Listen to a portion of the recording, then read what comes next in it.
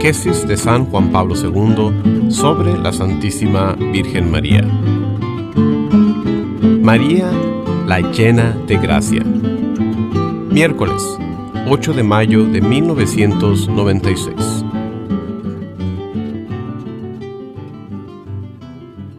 En el relato de la Anunciación, la primera palabra del saludo del ángel, alégrate, constituye una invitación a la alegría que remite a los oráculos del Antiguo Testamento dirigidos a la hija de Sión. Lo hemos puesto de relieve en la catequesis anterior, explicando también los motivos en los que se funda esa invitación: la presencia de Dios en medio de su pueblo, la venida del Rey mesiánico y la fecundidad materna. Estos motivos encuentran en María su pleno cumplimiento. El ángel Gabriel, dirigiéndose a la Virgen de Nazaret, después del saludo alégrate, la llama llena de gracia. Estas palabras del texto griego, alégrate y llena de gracia, tienen entre sí una profunda conexión.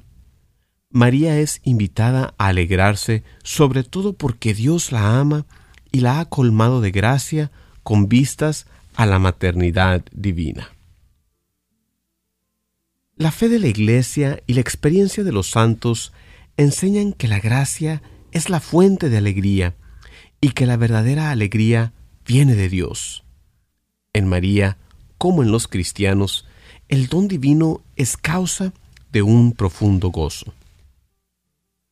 Llena de gracia, esta palabra dirigida a María se presenta como una calificación propia de la mujer destinada a convertirse en la madre de Jesús.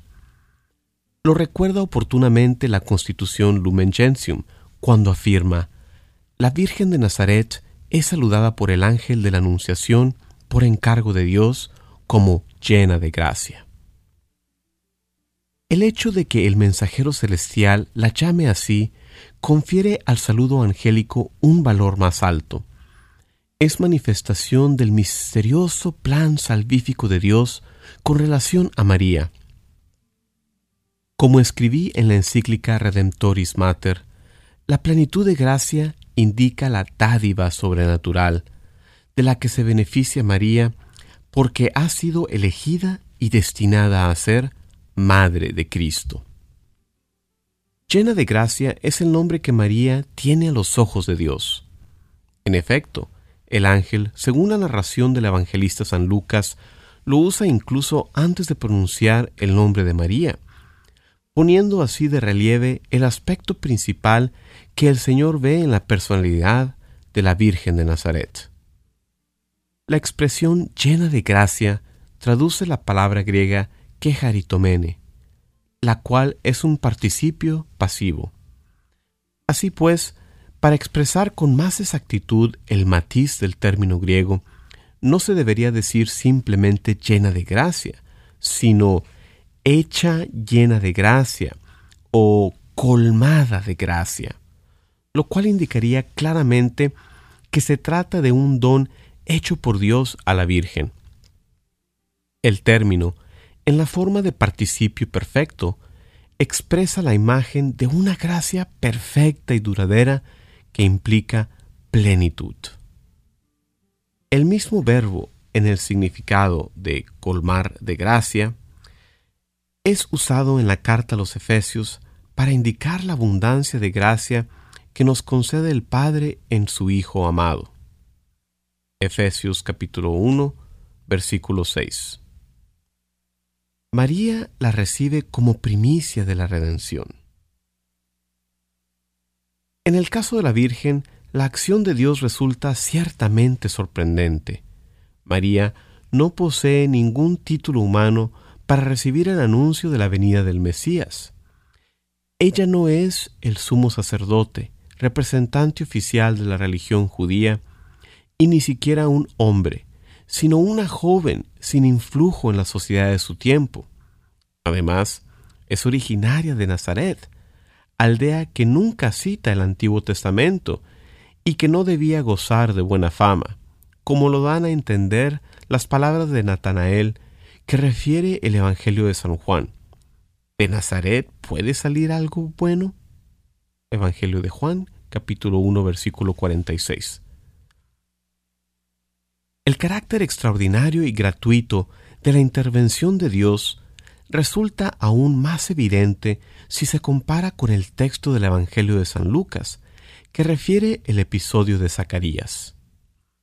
Ese pasaje pone de relieve la condición sacerdotal de Zacarías, así como la ejemplaridad de vida que hace de él y de su mujer Isabel modelos de los justos del Antiguo Testamento. Caminaban sin tacha en todos los mandamientos y preceptos del Señor. Evangelio de Lucas, capítulo 1, versículo 6. En cambio, ni siquiera se alude al origen de María. En efecto, la expresión de la casa de David se refiere solo a José. No se dice nada de la conducta de María. Con esa elección literaria, San Lucas destaca que en ella todo deriva de una gracia soberana. Cuando le ha sido concedido, no proviene de ningún título de mérito, sino únicamente de la libre y gratuita predilección divina. Al actuar así, el evangelista ciertamente no desea poner en duda el excelso valor personal de la Virgen Santa, más bien quiere presentar a María como puro fruto de la benevolencia de Dios, quien tomó de tal manera posesión de ella, que la hizo, como dice el ángel, llena de gracia. Precisamente la abundancia de gracia fundó la riqueza espiritual oculta en María. En el Antiguo Testamento, Yahvé manifiesta la sobreabundancia de su amor de muchas maneras y en numerosas circunstancias. En María, en los albores del Nuevo Testamento, la gratuidad de la misericordia divina alcanza su grado supremo. En ella, la predilección de Dios manifestada al pueblo elegido y en particular a los humildes y a los pobres llega a su culmen. La Iglesia, alimentada por la palabra del Señor y por la experiencia de los santos, exhorta a los creyentes a dirigir su mirada hacia la Madre del Redentor y a sentirse como ella amados por Dios. Los invita a imitar su humildad y su pobreza para que, siguiendo su ejemplo y gracias a su intercesión, puedan perseverar en la gracia divina que santifica y transforma los corazones.